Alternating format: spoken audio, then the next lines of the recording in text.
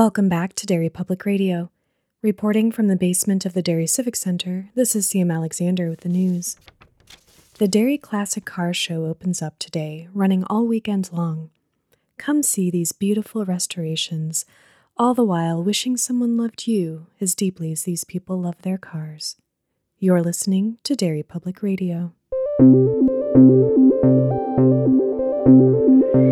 This is Derry Public Radio.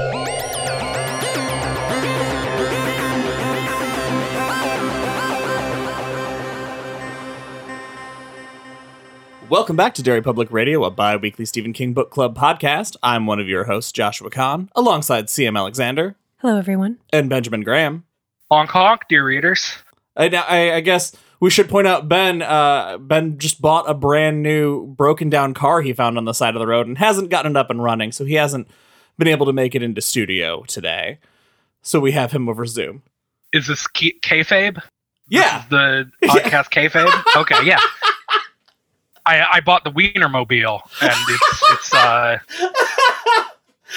not cutting the mustard. Heyo, Christine. I love the idea that your dream car is a derelict Wienermobile. Why wouldn't it be? Are you kidding me? And today we are covering the book Christine, which is a Patreon selection from Brad Hahn, and we are covering through chapter 33, and CM is leading our discussion. CM, take it away. Thanks, Josh. Right away, I like how this book kicks things off in the prologue because having grown up in the 80s and 90s, I tend to be very nostalgic for the type of introduction that we get here. So we have Dennis, a jock and good friend of the main, not character, but subject of our story, who is Arnie. And he's giving us the book version of that cafeteria breakdown with the jocks over here and the druggies over here, the smart kids, all of that. And all of that to illustrate that Arnie doesn't fit in with any of them, except inexplicably, he fits in with Dennis. And we learn two more things about Arnie in this prologue. He's smart, and he's good with cars, which should actually help him fit into at least two groups, I would think. But he's still an outcast. It ends in a deliciously foreboding way. The day Arnie found Christine. And here Dennis says, he fell hard for her, and it got bad quick, and worse in a hurry. I have a treat for you guys. Okay. I don't know anything about cars, and in an effort to educate myself, I went to Google and I researched car puns. Oh no. Oh no. So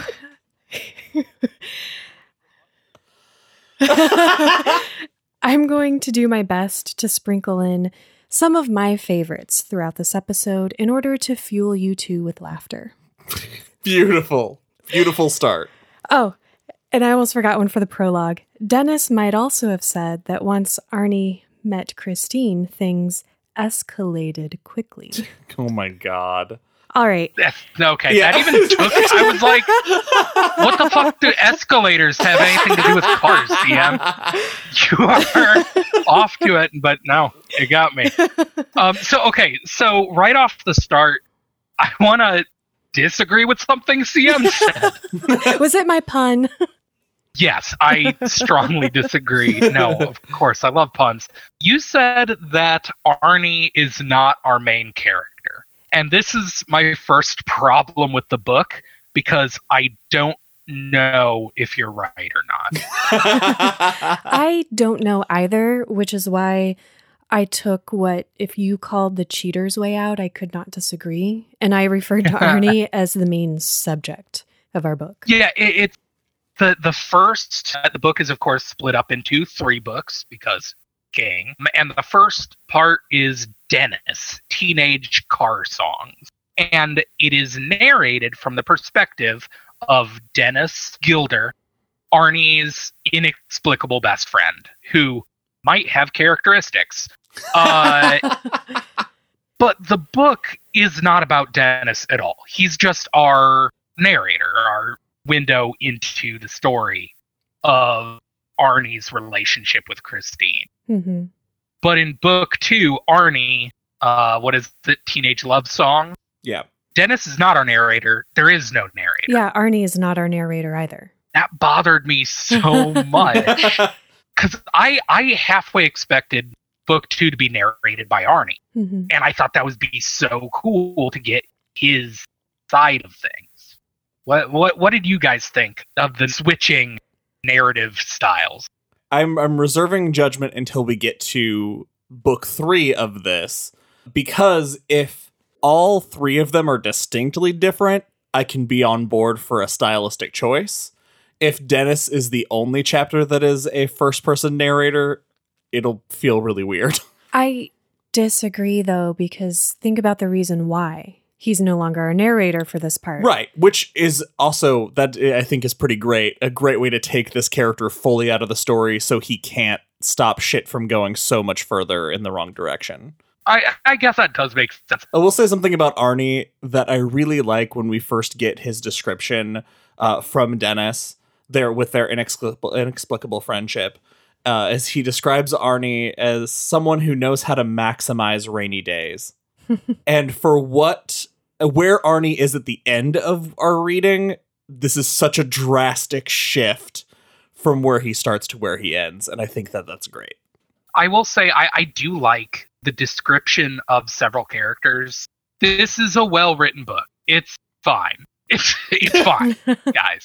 We're going to dive into chapter 1. We kick things off instantly with Arnie seeing Christine, which probably is no surprise to hardly anyone because this book has been around for quite a while. Christine is a 1958 Plymouth Fury. I love the detail here, though, because knowing nothing about cars except killer puns. Get out. Hope you guys aren't getting tired of it. Yep, yes. I can actually picture Christine perfectly, right down to the way the hot, stale air smells when Arnie opens the door. Christine is messed up when he finds her. I will say from the moment because they're driving past and he yells at Dennis to stop the car and go back because he just saw something amazing. And then Dennis sees this car and he's like, this thing is busted as hell. This is kind of disgusting. But Arnie's immediately in love. That's a meet cute for the two of them, right? Mm-hmm. Yeah. It's like he sees Arnie, for some reason, he sees past all of the flaws that are there and sees what she can be when she's restored. And he's just immediately in love with this idea and he has to have her. Let's go over the detail of what is wrong with Christine because this becomes very important throughout the book. What isn't wrong with Christine?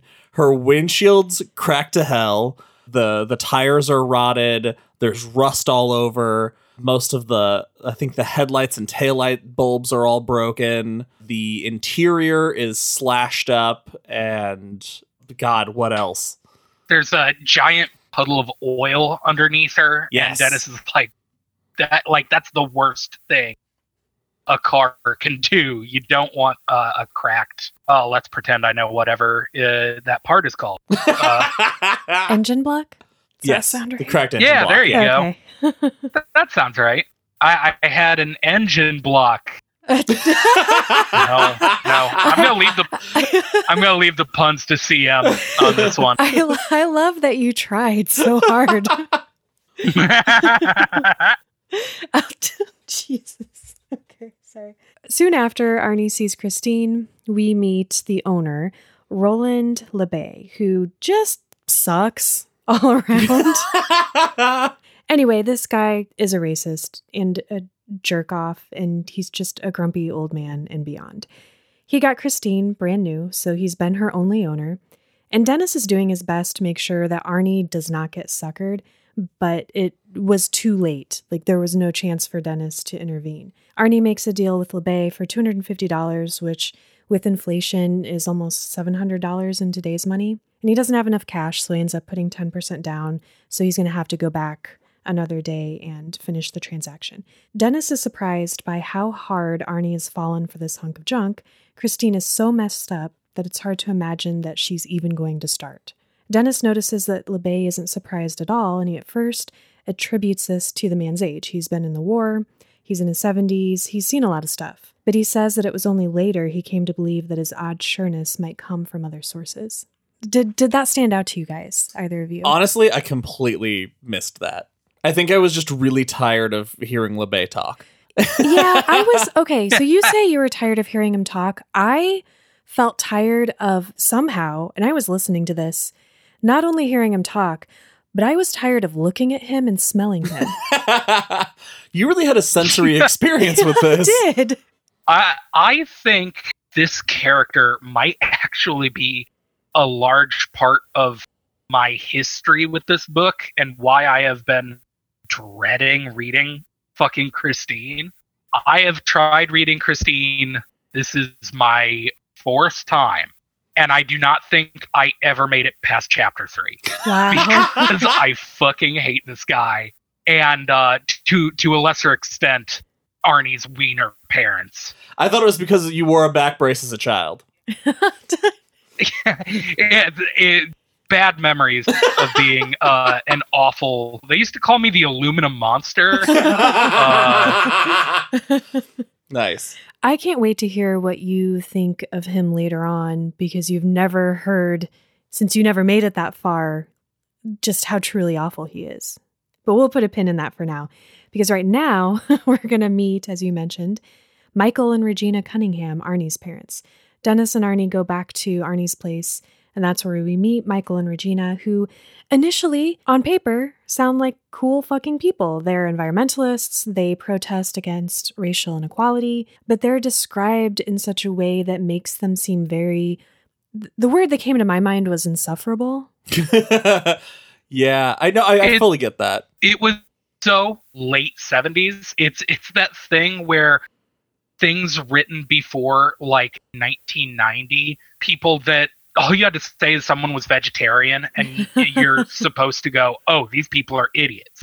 And they're described in this stereotypical like liberal goofball way where, can you believe they're trying to raise their child to be a good person?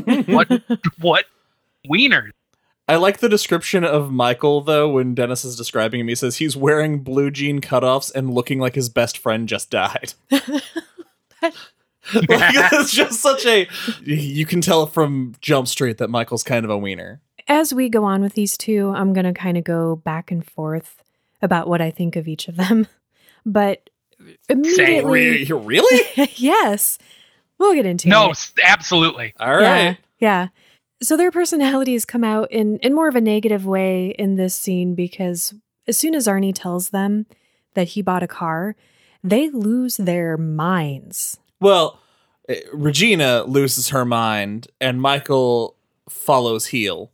Even though Arnie's parents in this scene are being kind of, I would say, shitty to him, what actually stood out to me the most about this was Dennis's experience, because you have this, this kind of typical, your best friend, you go over to their house all the time. Their parents are like your second set of parents, and your parents are like your friend's second set of parents. And you just have that good relationship and you grew up together. And Regina turns on Dennis, and it reminds him of a time when they were little and Arnie got hurt and she totally blamed him.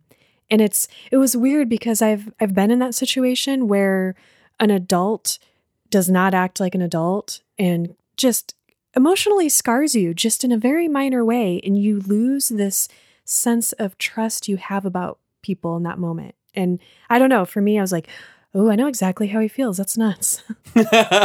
It starts our relationship off with Arnie's parents on a very bad note, which is weird for the rest of the story, because like we said, they're not completely terrible people.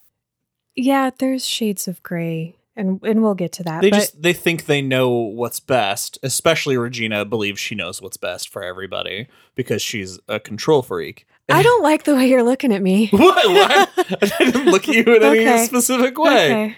Or did I? Yeah, there we go. Yeah, he's not insinuating anything, Regina. I mean, CM. Just kidding. You're lucky you're miles away. Hey, let's steer this conversation in another direction. I love it. I hate this episode.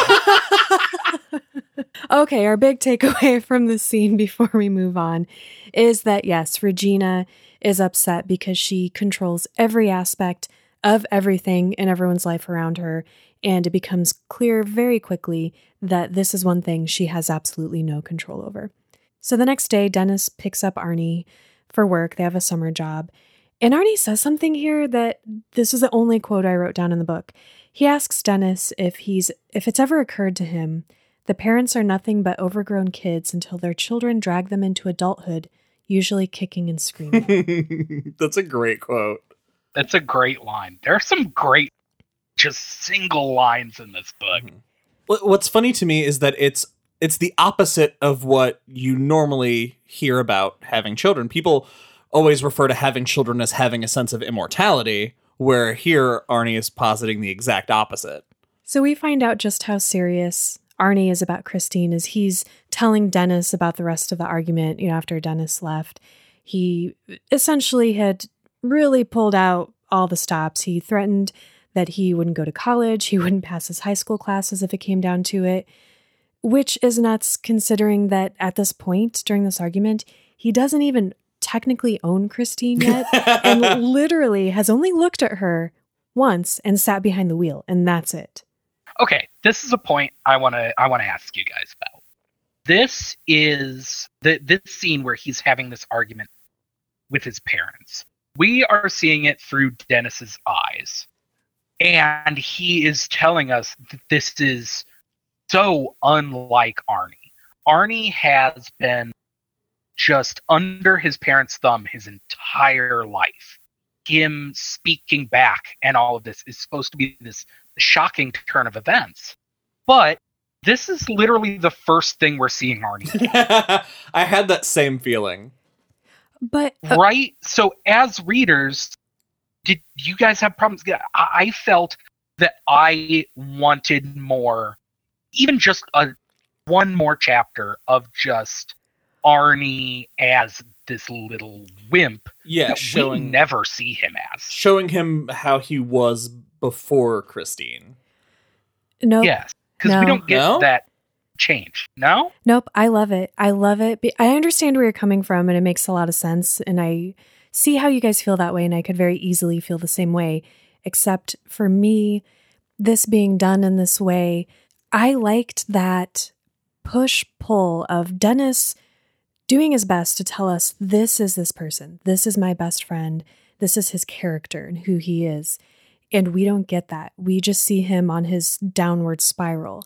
And the desire that I have that makes me want to see the guy that Dennis sees and the guy that Dennis knows Arnie is, and we're not getting that, makes his descent into madness, I guess, all the more tragic for me. So it makes you want to root for Arnie a little bit, to be the person Dennis keeps saying, this is not him. This is the kind of person he is, even though he's not acting like it. That's okay. Yeah, I see that. Oh no, I also had trouble. We're never given any indication that Dennis is an unreliable narrator, but I kept having moments because this is literally posited as this is Dennis telling us a few years later the story of what he remembers. It's a Joyland, it's a revival. And there just kept being little things where he was like so unsure of something, or he was so adamant about describing, like, Arnie was a really great guy, I promise. I don't know. It was just, I had a hard time trusting. It's weird because it's so we're supposed to know that this is being narrated by a 21-year-old man, but King also has to give us the 17-year-old version of this kid. So I feel like that part that you're talking about, it speaks to that childishness and vulnerability that you have as a teenager. So he is unsure, but it's confusing for us as a reader because we know that our narrator is an adult who's reflecting on this. Right, and we had that a little bit when we did Joyland. Like, we had that discussion that sometimes it doesn't sync up just right, because I think you lose who exactly is telling the story and when they're telling the story sometimes, and that's why those things don't jive. It's a very interesting point.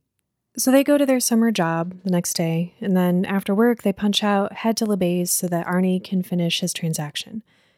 And on the way, they have a candid discussion, and we find out what it is that is drawing Arnie to Christine. And I thought this was a really beautifully presented moment because ultimately he says that she's ugly like him on the outside, but like him, there's something underneath that not many people can see or appreciate. So he is to Christine what Dennis is to him, someone who sees what's really there, someone who sees the worth. And I think that's the moment that Dennis really, really understands and is on board. Of like, I think this is stupid. You're biting off more than you can chew, but like he's speaking to Dennis in a way that Dennis understands. Mm-hmm. You guys, how ugly is Arnie? Early on, very ugly. Very ugly. A very ugly boy. I don't believe it. Literally the only thing that we are given to be like, Arnie is an ugly piece of shit is he has lots of pimples. Lots of How oozing pimples. How pimply do you have to be? What's that?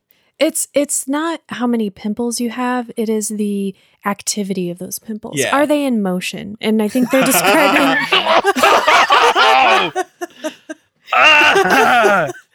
It does. He describes his face as oozing. He is described as like a fucking garbage pail kid. Like, what is 100%. I don't know what face that was that Ben made. I've never seen it on a person before. It's like you were trying to shit out that memory from your head. Okay. I have a problem because I've watched Christine a lot, and I can only picture Keith Gordon, who is not ugly. So it's ruined for me.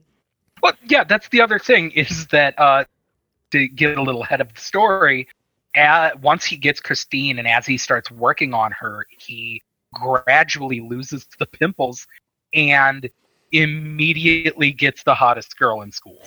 Dennis is like, oh yeah, he actually looks pretty good. I can fix this in a way that'll equate it to something we just read. Him buying Christine is just his fucking Elvis into attractiveness. What? Wait. That was a real roller coaster of a sentence, the way you put it. But I do understand what. Thank you. I do not. I heard Elvis. Myra Evans. Fucking Elvis into beauty. Pretty. Oh, sorry. You said Elvis, and I immediately cringed and didn't understand the rest of what you said.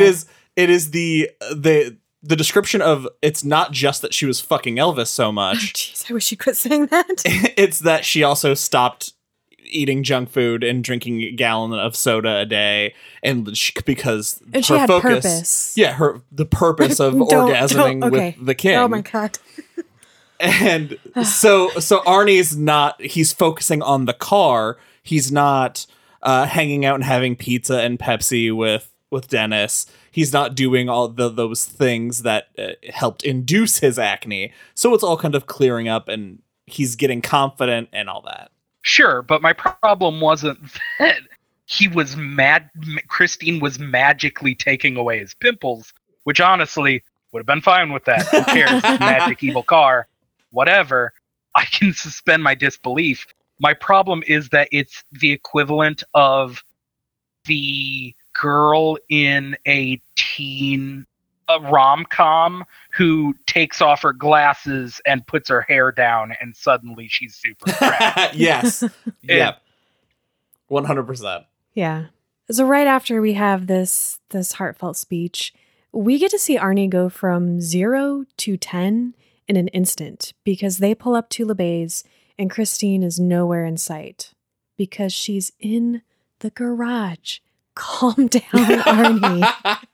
But I kind of get it. Like, have you ever wanted something so bad that you just lost yourself in it? Yeah. And he's also really like a part of him thinks that his parents might have had something to do with it. Cause now he's, okay, I'm going to go back to Needful Things as I will for the rest of my life. He's going real Buster Keaton as from this point on, people are persecutors of him, and he just sees it everywhere. So the fact they're not persecutors, Josh. Oh, what are they? What are they? Oh, can I do it? I love it. I know you guys hate it. Yes, absolutely. That is the biggest shock we'll get this episode, I think. They're shitters. I imagine coming in and all three of us being like, they say it so much. Shitters. It's because when I watch the movie with my friends and he starts saying shitters, we're all like, what? And then we were kind of trying it on for size, and then we started doing it as a joke, and every few years I try to bring it back. So it holds an endeared place in my heart. That makes sense, because I was really expecting it to be a fatty daddy situation. Anyway, so Dennis was right to describe Christine as Arnie's first love, because that's really what this kid is dealing with. He doesn't have the emotional maturity or capacity to deal with these very intense and deep emotions. So while Abe and Arnie are wrapping things up inside, Dennis wisely does not want to go into this dude's house, which I wouldn't either. There's probably no clean place to sit, which is what I'm imagining. Dennis goes into the garage to check things out. And this is where we find out that Christine is a slut. What? She just wants to cruise. Explain yourself. She wants to cruise with anyone who will get inside her. Yeah, so Dennis he's looking at the car because his interest is how fucked is my friend? Like, how bad off is this vehicle? And he's just looking at all the damage. But all of a sudden he describes it as a vision of Christine fixed up. And he sits down inside and he can smell the fresh leather. And she whispers to him, "Let's go for a ride, big guy. Let's cruise." That's why I said she's a slut. Yeah. She belongs to Arnie. He's paying for her. Whoa. Whoa. I'm sorry. She is a sex worker. Yeah. She is a sex worker. Honestly, that is something that I would expect from this book. A little bit of casual misogyny in here, guys. I think it's around this point that Dennis talks about how cars, they have to always be women, especially when you're cursing. They are always female and you have to curse them female, I think he says. Okay, you guys, nothing is going to make sense for me tonight with this book, because normally I would fucking hate that. And the way, the charm maybe, I don't know what it is, the way Dennis describes it, I loved it. Because he's describing, he gets out of the car, he's freaked out naturally. Like, he has like the only reasonable reaction you could have to a car whispering to you and looking pretty all of a sudden.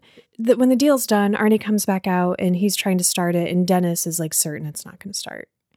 And he's getting angry on Arnie's behalf, and he's shooting LeBay dirty looks, and he's just like, okay, what are we going to do when this thing doesn't start? And he imagines that Arnie's going to do that thing where he's like, come on, you piece of shit. Come on, you bitch. But instead, Arnie's very gentle and kind, and he's just like coaxing, like, come on, Christine. And so Dennis is talking about, Ben, what you're talking about was dads passing on talismans, words of power. And I like his examples that he gave, like, come on, you cocksucker is always a good one. Yeah, I don't know, something about that. I guess, it's because when I'm mad at things, I call them cocksuckers. So I was like, yep, get it. I call everything a piece of shit. That's what I do. Makes sense. Non-gender specific piece of shit. Oh, everything's a bitch to me. I'm just kidding. Anyway, chapter 5. Are you guys ready? Ben, are you ready for the kingiest king chapter in this book? This book's edition of Stephen King hates fat people. Oh my God. Oh, so Christine gets a flat in front of the home of the most irritating characters we meet. And I'm pretty sure that this scene lasts for 4 hours real time. Honestly, we don't have to talk about this scene. We just have to say, go watch an episode of Jerry Springer where someone banged someone's cousin, who is also their brother, and that's this scene. Yeah. Yeah, just inexplicably in the middle of this Pennsylvania town, there's one street that's just full of hillbillies. It's so wild. And then, in real time, Dennis is just like, Arnie, you stay here with the car and get yelled at.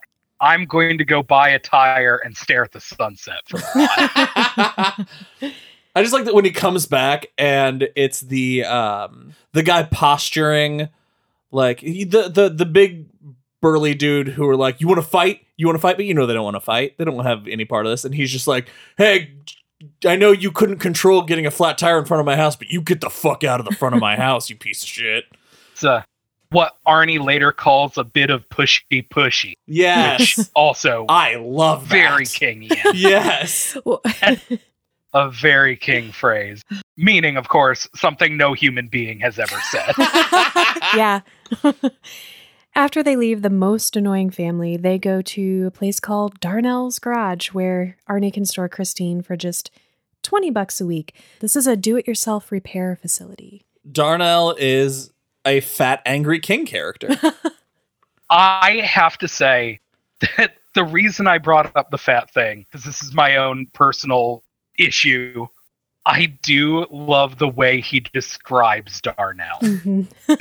This is paraphrased, but he is introduced as this big, fat, crooked businessman. I believe the sense is Will Darnell had the odd, almost feminine grace of a man with a long history of fatness who looks into the future and sees more of the same. And that is the funniest fucking line I've ever heard. It is amazing. Like, well, shit, that's relatable.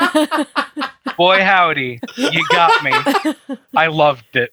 This book is well written. It really is. There's a few lines. I still don't know if I agree completely, but there's a few lines that really got me. I honestly, as much as you're supposed to hate Will Darnell as soon as you meet him, I kind of like him. I do too.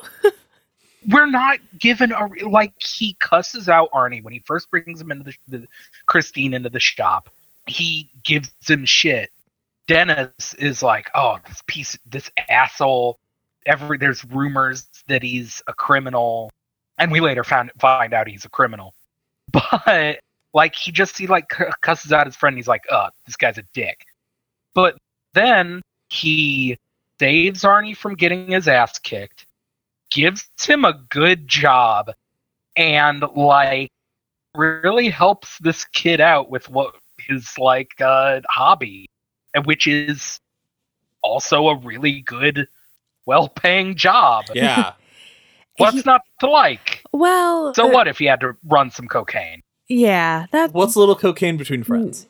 You know what? I guess I can't argue with that. So we're moving on.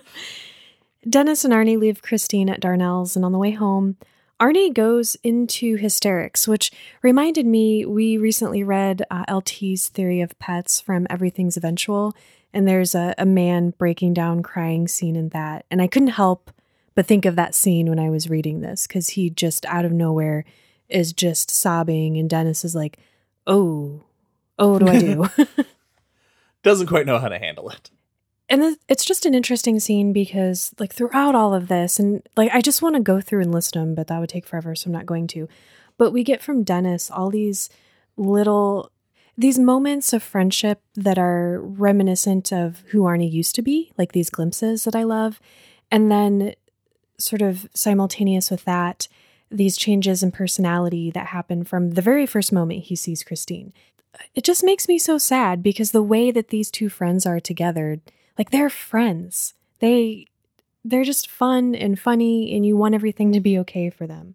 So Arnie eventually calms down. They go to his house. His parents are still pissed, and Dennis takes off to go home. And guys, what are brown sugar sandwiches? Oh, you've never had a brown sugar sandwich? Is that a thing? No, that's 100% a thing. That's in the Midwest where I live. Yeah. It's the same thing. You ever had a syrup sandwich? No. Okay, so I had to Google this because I thought that he was confused. I thought that he meant French toast, maybe. He didn't know what French toast was called. Anyway, that's a thing, and I was just deprived of it, I suppose. Yeah, and you didn't miss anything. Anyway, we meet Dennis's family. And he has a sister, and it is super important for us to know that she is going to grow up to be just super freaking hot. Okay. Do you think King sometimes forgets that we're reading from, the character's perspective? The brother? Okay, this chapter is where I need to talk about. What is Dennis's fucking deal? I don't understand Dennis as a person. We are told he's Arnie's only friend, but Dennis is cool, I guess. Even though he is a football star, he is dating a cheerleader who he does not name for a long time. Oh, she has a name. It's Tits on Legs. Roseanne. Yeah. Yeah, he's just like, I'm dating this cheerleader, but I don't like her very much. We're supposed to be like, is Dennis cooler than Arnie? Because he sure does love talking about his little sister's boobs and thinking about his parents fucking. What is Dennis's deal? Dennis is going through some stuff, man. He's a hormonal teenager, I guess. Yeah. Weren't you guys ever teen boys? Thinking about your I was. sister's boobs. No? No. I have never once had a tickle fight with my little sister. Why? I think that's just Unacceptable, I think some families do that. We're going to get into the type of family Dennis has. But for right now, we get something else about his family. And that, I don't know why I'm so amused by this, but him and his dad take a moment to accidentally, sort of begrudgingly, make fun of his mom for writing shitty poetry. I want to be mad at them here, but I just couldn't be, because I get it. It was actually very well done, because I also wanted to be like, oh, he's just making fun of a woman for having an interest. But it's not. It's written in such a way that it's like, they're not making fun of her for wanting to be a writer. They're making fun of her in that way that you just kind of make fun of your family sometimes. Yeah. Anyway, they eat their brown sugar sandwiches, catch up, play games together. Dennis teases his sister and her boobs. They seem like a really nice family, and I do like them. But later that night, Dennis has a nightmare about Christine. And I know it's a really cool nightmare and all, but and this goes back to what kind of family this is. I just really want to know why he's sleeping naked. When you live on your own, sleep naked when there are other people in your house that you're related to. What if there's a fire? Don't sleep naked. Sleep in underwear. Oh, I think we know Josh comes from a naked house, Ben. Well, okay. So I've been through 2 house fires, and afterwards I slept fully clothed for at least 3 years. Wait, so why did you seem astonished when I didn't want them to sleep naked? Because I slept fully clothed. And just because something is the exact opposite of me doesn't make it wrong. I'm not judging you, man. I triggered Josh. Yeah, this is another... But you're right, it is another weird scene. This chapter with him at home with his family has a weird amount of sexual stuff. Well, yeah. He tickles his sister and is like, this feels weird now that she has boobs. It's like, yeah, Dennis, it does. And then he's like, oh, his parents are going upstairs to have sex. Huh, don't want to think about that. Neither do we, Dennis. He has a nightmare and wakes up and his family sees his pubes. And we're like, this is unnecessary information. Yeah, it's not important to the story. Well, and there's a part, I don't remember if it's quite here or later, but he's talking about his sister talking about being on her period. And on one hand, I fucking love this scene because he's describing her as being like super proud of having her period. I'm like, you go. Like, yeah, get it. But then on the other hand, he says that she's been proud of it ever since she got it 14 months ago. I guarantee you that if you ask my brother if he now or ever at any point in the past or in the future knows literally anything about my periods or even his wife's, he would not be able to tell you. Why does Dennis know she's had her period for 14 months? Because she's very proud of it. Because it's a naked house. They live in a naked house. I want to point out that we've been talking for 50 minutes and have not gotten to anything about the car. I'm going to speed this up. We're on like chapter 5. It is 50 minutes into this episode, and we have just talked about weird home lives. For another hour for the next.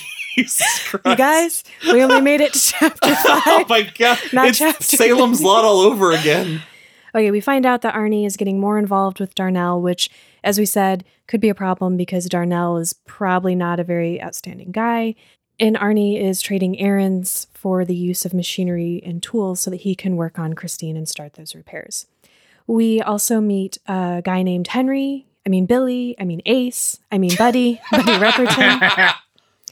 Fucking greasers, man. They're everywhere. Yeah, he is your beloved King Greaser bad guy. He's always causing trouble, always getting kicked out of school, being an asshole.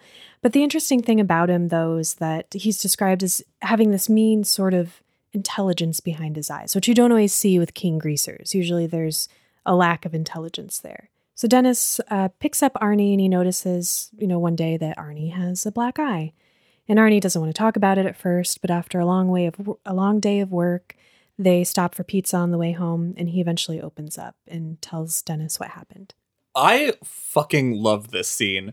It starts out like, yeah, Buddy Repperton, like, we got into a fight, whatever. And in my head, I'm like, oh, he's going to go into this thing about how he got his ass kicked, and it's going to be kind of embarrassing. No, that's not what happens. Through sheer blind luck and I think closing his eyes and just swinging into the air, he actually gets the better of Buddy into this back and forth. And because Darnell has been kind of on his case, he thought, this fight's going to be the end of my time there. I don't know what to do with Christine because my parents aren't going to let me keep Christine at the house. Darnell ends up kicking Buddy out because he knows that he started it all. And that's like when that turn with Darnell starts to happen. This is a cool scene, too, because it kind of goes back to what we were talking about with the way that it is written. Arnie tells Dennis a story, but then Dennis gets the full story, like through that combination of Arnie and another kid from school who saw it happen. So it's kind of cool. We get a little more detail than Arnie would have been willing to give. So Dennis and his girlfriend, tits on legs, go to see Grease, and he is very shallow about the way he describes her. I still can't hate him, though. I want to. Anyway, I turned on Roseanne when she called him Den Den. I was like, okay, yep, gross, moving on. Anyway, Dennis gets this idea that he's going to tell Arnie, hey, you should offer to pay LeBay to rent his garage, because that guy would definitely take money from you. And Arnie's like, very funny, and hangs up. And Dennis is confused, finds out when he looks at the paper that LeBay died. So Arnie mistakenly thinks that Dennis is giving him shit, which is pretty unfair of Arnie to Dennis. Dennis has been nothing but a good friend to him. So he decides to go to LeBay's funeral with Arnie, and they meet LeBay's younger brother, George. Much nicer guy than Roland. He's a high school teacher, and Arnie very intensely begs him to let him use the garage before the house is sold to fix Christine. But George is also weird about Christine, just like Dennis. Yeah, he's like, no, fuck that. Junk it, sell it, get rid of it. You don't want any part of this car, and I don't want it anywhere near me anymore. Mm-hmm. Peace out. For leaves. Very good reason. Oh, yeah, because Dennis kind of sneaks away a minute and catches up with George and is like, yeah, we need to talk. So they make a plan to meet up find later. Me at the motel. Which is creepy. It's the 70s. So he meets up with him, and this is when we find out the history of Christine, which my first time experiencing this, I did not expect. We find out from George the long history that, first of all, his brother was always a dick. Mm-hmm. Like that, I did not enjoy. That's not the right word. But the backstory of like when Rolly and him were kids, he literally just threw a baby across the lawn because he was in his way. Yeah. But he was just always this angry person until he was finally able to buy this car, Christine, the Marston House of cars. Yeah. Christine, he says basically the exact same thing we heard about the Marston house. It has absorbed the negative energy. Ghosts might not be real, but emotions live on. Because not only was Roland a complete piece of shit, but 2 deaths were linked directly to this car. Yeah, Roland got married, had a baby. What you would think would be the things that he'd be the happiest about, but still, he's never been happy about anything. His 6-year-old daughter dies in the backseat, choking to death on a hamburger, and he never, for a second, considered selling the car and getting rid of it afterwards. 6 months later, his wife Veronica put a rubber hose from the exhaust, ran into the car, and killed herself in the driver's seat of the car, and he still kept it. It's dark, and I think it's an important distinction to make between LeBay always being a jerk and Dennis really trying desperately to convince us that Arnie is not, and King does a fantastic job of showing us this, but Arnie is withdrawing from everyone while also somehow becoming more confident all at the same time, but his behavior is changing. It's erratic, but in other circumstances, the way he's sort of being assertive and sticking up for himself would be a positive thing. And he's also experiencing physical changes that kind of mimic LeBay. And so I think, too, that's why Dennis wants us to know that he's a good person. Because LeBay is the one who filled Christine with hatred that has lived on. And that is what is infecting Arnie. I see. I do get it, and to a degree, like that, it's kind of a cool point. But literally, near the end of this section, when Arnie starts wearing a back brace, and I was like, "Fuck, he's a old man." I really hope the back brace, because he just gives a generic reason for why he's wearing it, and it seems really flimsy. Actually, this is kind of cool. I hadn't thought about it until now. Is in the first book, narrated by Dennis, he just is like, oh, he hurt his back out on a run, junking a car. He pushed it too far. But at the end of the last chapter that we read here, Arnie is thinking about why his back hurts. And that's not when he hurt his back. How he hurt his back is something so awful that he shrinks away from it. And we don't know why. I can't wait to find out. I'm so excited. Another quick thing to mention, when Dennis goes home, he gets a little more information about Darnell being a crook from his dad, because we find out that his dad, who is an accountant, used to do Darnell's books. And it's a cool scene because his dad is like, yeah, I kind of figured out that things were happening that I was not going to be okay with. And we had this sort of like dance, and he was trying to feel me out and see how he could get me to come to his side. And I made it very clear that that was not what I was all about. So he's giving Dennis a very wise warning to be Arnie's eyes and watch out for him, because he can tell that Arnie's getting in deep as well. It's a very touching moment with his very wise nude dad. Yeah, we didn't mention he's just sitting in the recliner naked. Arnie goes on a little family vacation with his mom and dad, and before they leave, Michael, Arnie's dad, takes Dennis aside and asks him to just check on Christine. He just wants to know how the repairs are coming. It seems pretty innocent, but of course, Arnie's been very touchy anytime Christine is mentioned in anything other than completely glowing terms. But Dennis is going to do it. And he goes to Darnell's and he's checking out the car, and that's when we're getting more of his premonitions, just his fear about Christine. He doesn't even want to stand in front of her, and he doesn't know why. And he sees these odd repairs.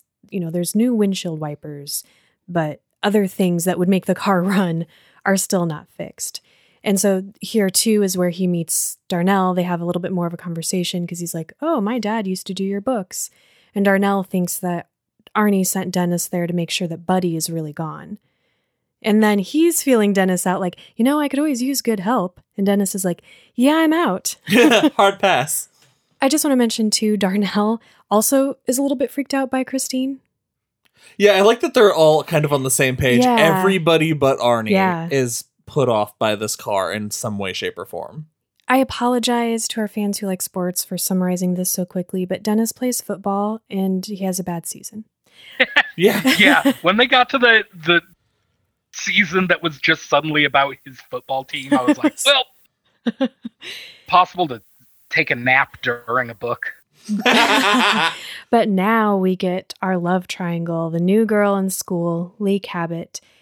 She's got eyes for Arnie Cunningham, and Dennis describes Lee constantly, every time he sees her, pretty lecherously. Lee's not a character. Correct. She is an object. It isn't. This book would not pass the Bechdel test. No. Say. If this character wasn't in the book, I don't know how much would change. She's just an excuse for him to say, like, you haven't been around a lot. Well, it used to be just, I'm working on the car. Well, you're not around a lot. Well, yeah, now I got a girlfriend and a car. So Dennis is interested immediately, but he backs off because Arnie's his friend and he knows that He can almost see the sparks flying between them when they're talking. And I thought that was kind of cute. oh yeah, that was adorable. Like he sees that chemistry that they have together. I was actually really happy for Arnie though when Lee came around because I was like, yeah, he deserves something nice. That's not Christine, right?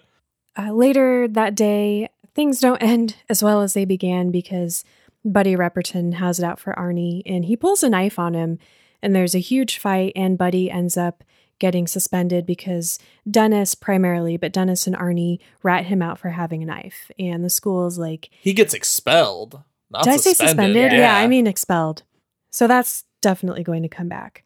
Arnie gets Christine kind of up and running, sort of street legal long enough for him to take Lee to Dennis's football game. The only really important thing here is that we see that Lee, although she's trying to be very positive about the car, and you can tell she's really into Arnie, also has that weird feeling about Christine. And Dennis notices that. Arnie also threatens him not to go behind his back. He knows that he talked to Darnell. How, we don't know, but he found out. It's also the scene just having Christine street legal. How long since the beginning of the book has this been? Because it seemed to me he got the car running surprisingly fast. It's been a couple months because they were working their summer job when I want to say he found Christine in May or June.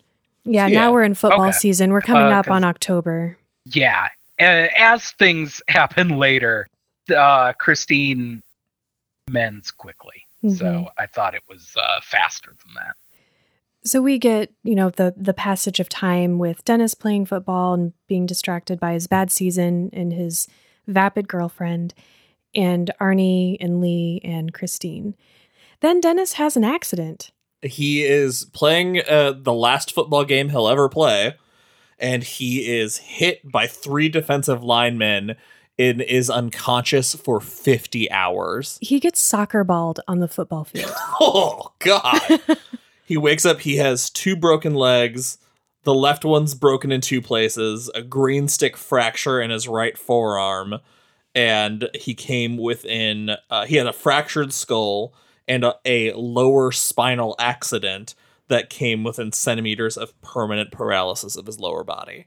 I gotta say that in a chapter titled The Accident, in the book Christine, the fact that it was a football accident and not a car accident caught me off guard, and I kind of thought it was hilarious. I 100% agree. And this is where our narration changes, because Dennis is in the hospital, so he obviously wouldn't be able to tell us everything that is happening. And as you said, Ben, the narrator is not Arnie. It is not a person in the book. It's not a character. I thought the tone was similar enough to Dennis that it didn't pull me out, but I made note of that. I thought it was interesting how it switched. Well, the thing that I like about it is that, like, the last line of Dennis's section is him saying that he would be in the hospital until Christmas. Mm-hmm. And that's when you know, holy shit, everything from now till then, Arnie's by himself. Yeah. We get a little more about Arnie's parents, which is kind of where I'm starting to feel that sympathy for them. Because Arnie Christine is running and he brings her home and he's all excited to show his parents. And of course, that leads to this huge fight between him and Regina. Like, just terrible, terrible fight. And he storms off and his dad chases him and he's like, yeah, your mom's a pill. But also, she's going through menopause and she's having a really hard time. And a woman like that, a very type A sort of controlling personality, I imagine menopause would really suck for her. So I still don't like the way she's treating everybody, but it makes sense. Yeah, and it's the first time, and maybe because it's not through the lens of how Dennis views them, that we see them both as sympathetic instead of the adversary of Arnie. Yeah, or they're just his parents. They're his dad seems like a pretty good dad because he's like, listen, yeah, chill out, but I'm on your side. Yeah. And he makes a great gesture. He says, take me for a ride. He gets in the car and they go. And that's when we find out that the odometer is rolling backwards. And Arnie just thinks it's a wire. He just says, "Oh, it's a wire. I'll replace it once the speedometer goes. Also, it's no big deal." And he says that he's like, "Where are we going?" And he says, "I'm going to take you to the airport. I'll pay for your long-term parking. You'll have to take the bus to get there, but it's a place that's not the garage or our house. It's a compromise." And first, Arnie kind of fights it. But by the time they get to the airport, he's more on board. He's so on board, he pays for it himself. And I do like that the moment the two of them are sitting there and they share a laugh, and Christine for the first time stalls. Mm-hmm. Oh, that was pretty great. That's cool. Yeah, anytime Arnie has a genuine connection with a human while Christine's around, she stalls, or the radio, like it doesn't at some point the radio bursts static. Yeah. It's ominous. She's jealous. Unfortunately for Christine and Arnie, one of Buddy's friends works at the airport. And so he goes back and tells Buddy and the other guys that Arnie is parking Christine there, and they decide to pay her a little visit. Some time has passed, and we've been sitting with this knowledge that Buddy knows, but Arnie doesn't know Buddy knows. Arnie picks up Lee and says, "Hey, we're going to have a great day. I'm going to take you Christmas shopping. We'll just make a whole day of it," because things have been a little hit or miss for them because she still has a problem with Christine. I'm sorry, can I briefly talk about the makeout scene? I forgot. Absolutely. Yeah, we kind of skipped over Christine and Arnie. Arnie and Lee are in Christine at lookout point or whatever, making out. And Christine cock blocks him because Lee just can't get all hot and heavy in the car. It's freaking her out too much. And this is where I thought, maybe Arnie should have bought a Ford Explorer. You made us go back. This episode is running so long, and you made us go back. Okay, I didn't make you go back for the pun. What I actually made you go back for, but I did want to slip it in. Arnie and Lee. So did Arnie. Arnie and Lee get into it because she's freaked out by Christine, but does not understand why she should be and cannot articulate quite how she feels to him because she doesn't understand it herself. And it's just a sad moment because you want these two to be happy and it's going to end bad. And then she goes inside and has a nightmare, but not really about Christine. It seems like Christine's stalking her. Yeah. I do like that she says that she can't have sex with Arnie in the car because it would be like making love inside her rival. Yeah. And I was like, ugh. So jumping back to the airport, they're having this great day. They've reconciled from this chaos, and Arnie, God, he loses his mind the second they get eyes on Christine. Lee is so disturbed she throws up on herself twice. Buddy and his gang have smashed all of the glass, stabbed holes into the side, ripped off the grill, and they took a shit on the dashboard. And poured sugar in the part you're not supposed to pour sugar in. Gas tank. Yep.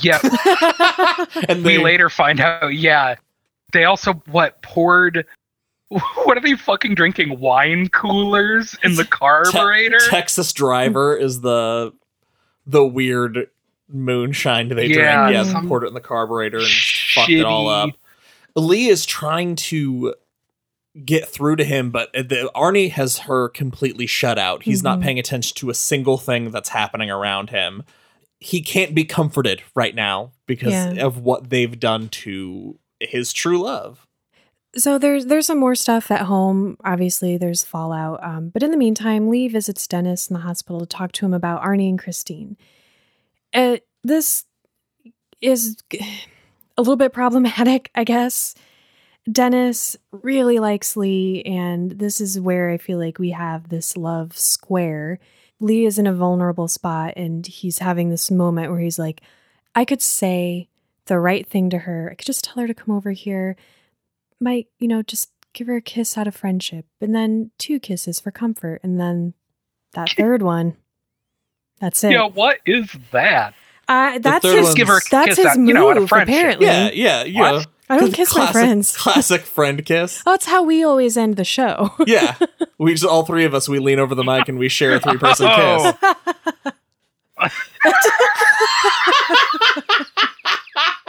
It's a very intimate show. Worst part of recording from home. Arnie also comes to visit Dennis, and they have some good laughs, and he lies to Dennis about how bad the damage is to Christine because it seems like something weird is going on with Christine's repairs, so Arnie has to cover his tracks a little bit. This is the reveal of the back brace, isn't it? Well, okay, so this was confusing. He's like, hey, check this shit out.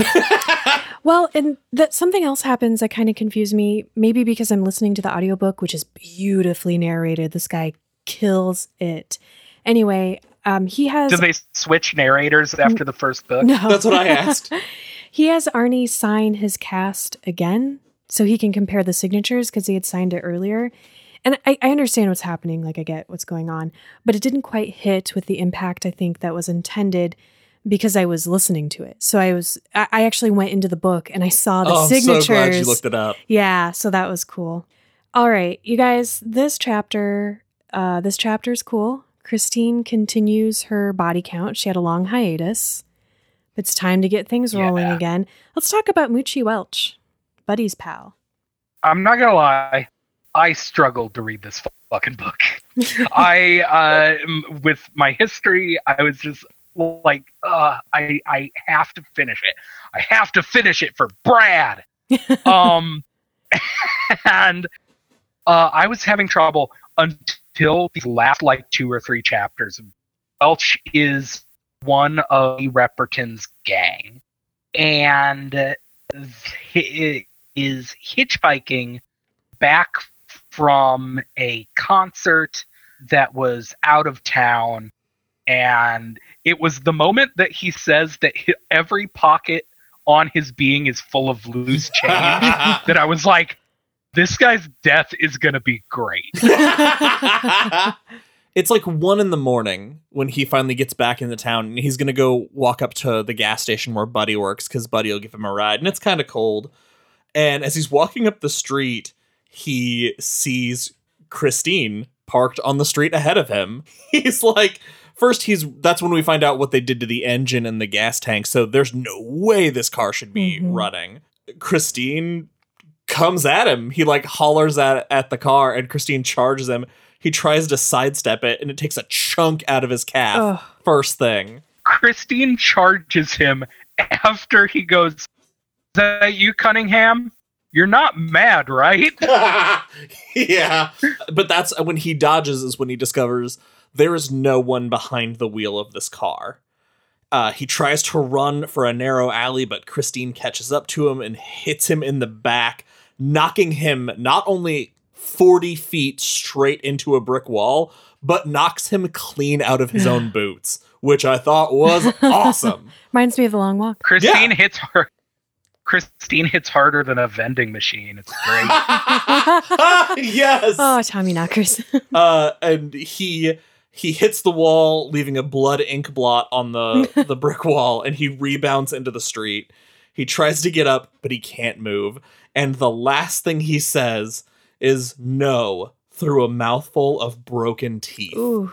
As Christine runs him over, backs up, waits, kind of waits as if thinking it over, Yeah. and then drives over him and back over him a few more times until he is flattened mercilessly. This is so cool. I mean, not only because it's like an awesome gory death, the damage she suffers doing that then repairs itself before our eyes. God, that was cool. And now all the work that Arnie has done, his changes in appearance and his changes in personality, the signatures, like all of it seems even more ominous. Like it's all kind of pulling together for the readers. So we get Christine. By the time Christine gets back to the garage, she's fully repaired and no traces of blood or anything on her from her roadkill of Mochi. Slides into the garage, into the stall, and Arnie wakes up the next morning and he feels like hell, but he knows I should go work on Christine. Oh, and this is when we get the introduction of a character I cannot wait to find more about, Rudolph Junkins. My favorite character in the book. Just halfway through the book, I want this guy to be the main character. The third book is him. Arnie has skipped school, but he tells his parents, like, hey, I'm feeling better. I have to go work on Christine. And we get this very quick moment between him and his mom where she is devastated. She's given up. She's accepted that she has lost him, and it's very sad.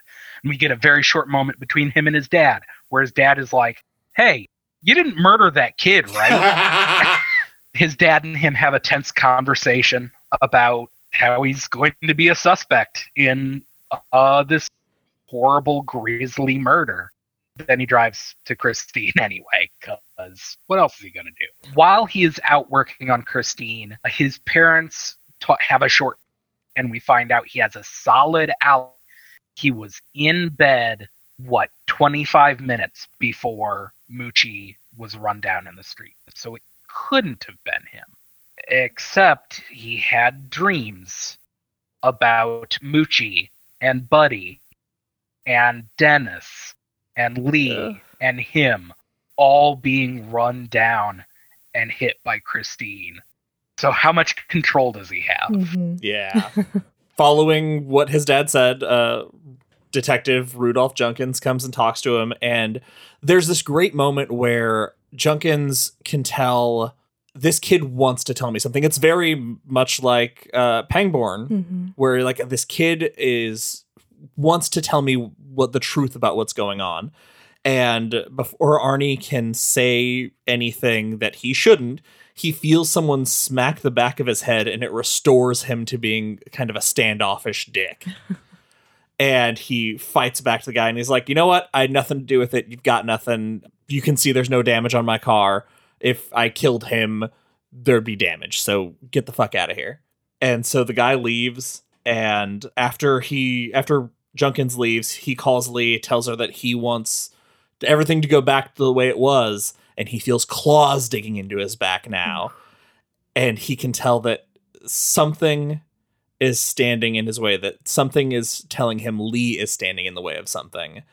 And that is where we leave off this section of the reading. So cool. Such a good place to stop, too.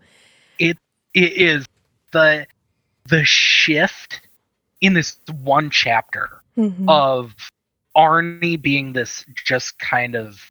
It shifts from just a story about an evil car to suddenly this almost noirish detective story. The scene between Junkins and Arnie is fantastic.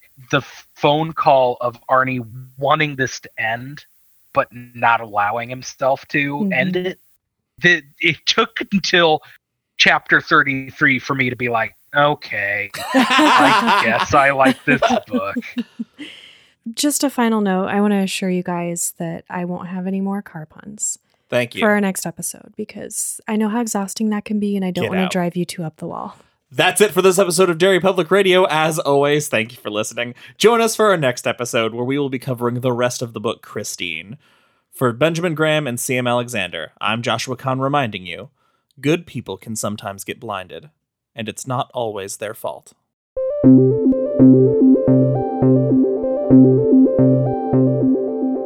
everyone, CM Alexander here. Thank you for listening to Christine Part 1. We hope you enjoyed it. I feel like Josh and Ben aren't as into this, but I think I can get them to come around. How do you guys feel about Christine? Let us know on our social media at Derry Public Radio or send us an email at derrypublicradio@gmail.com. That's all for now, listeners. Goodbye.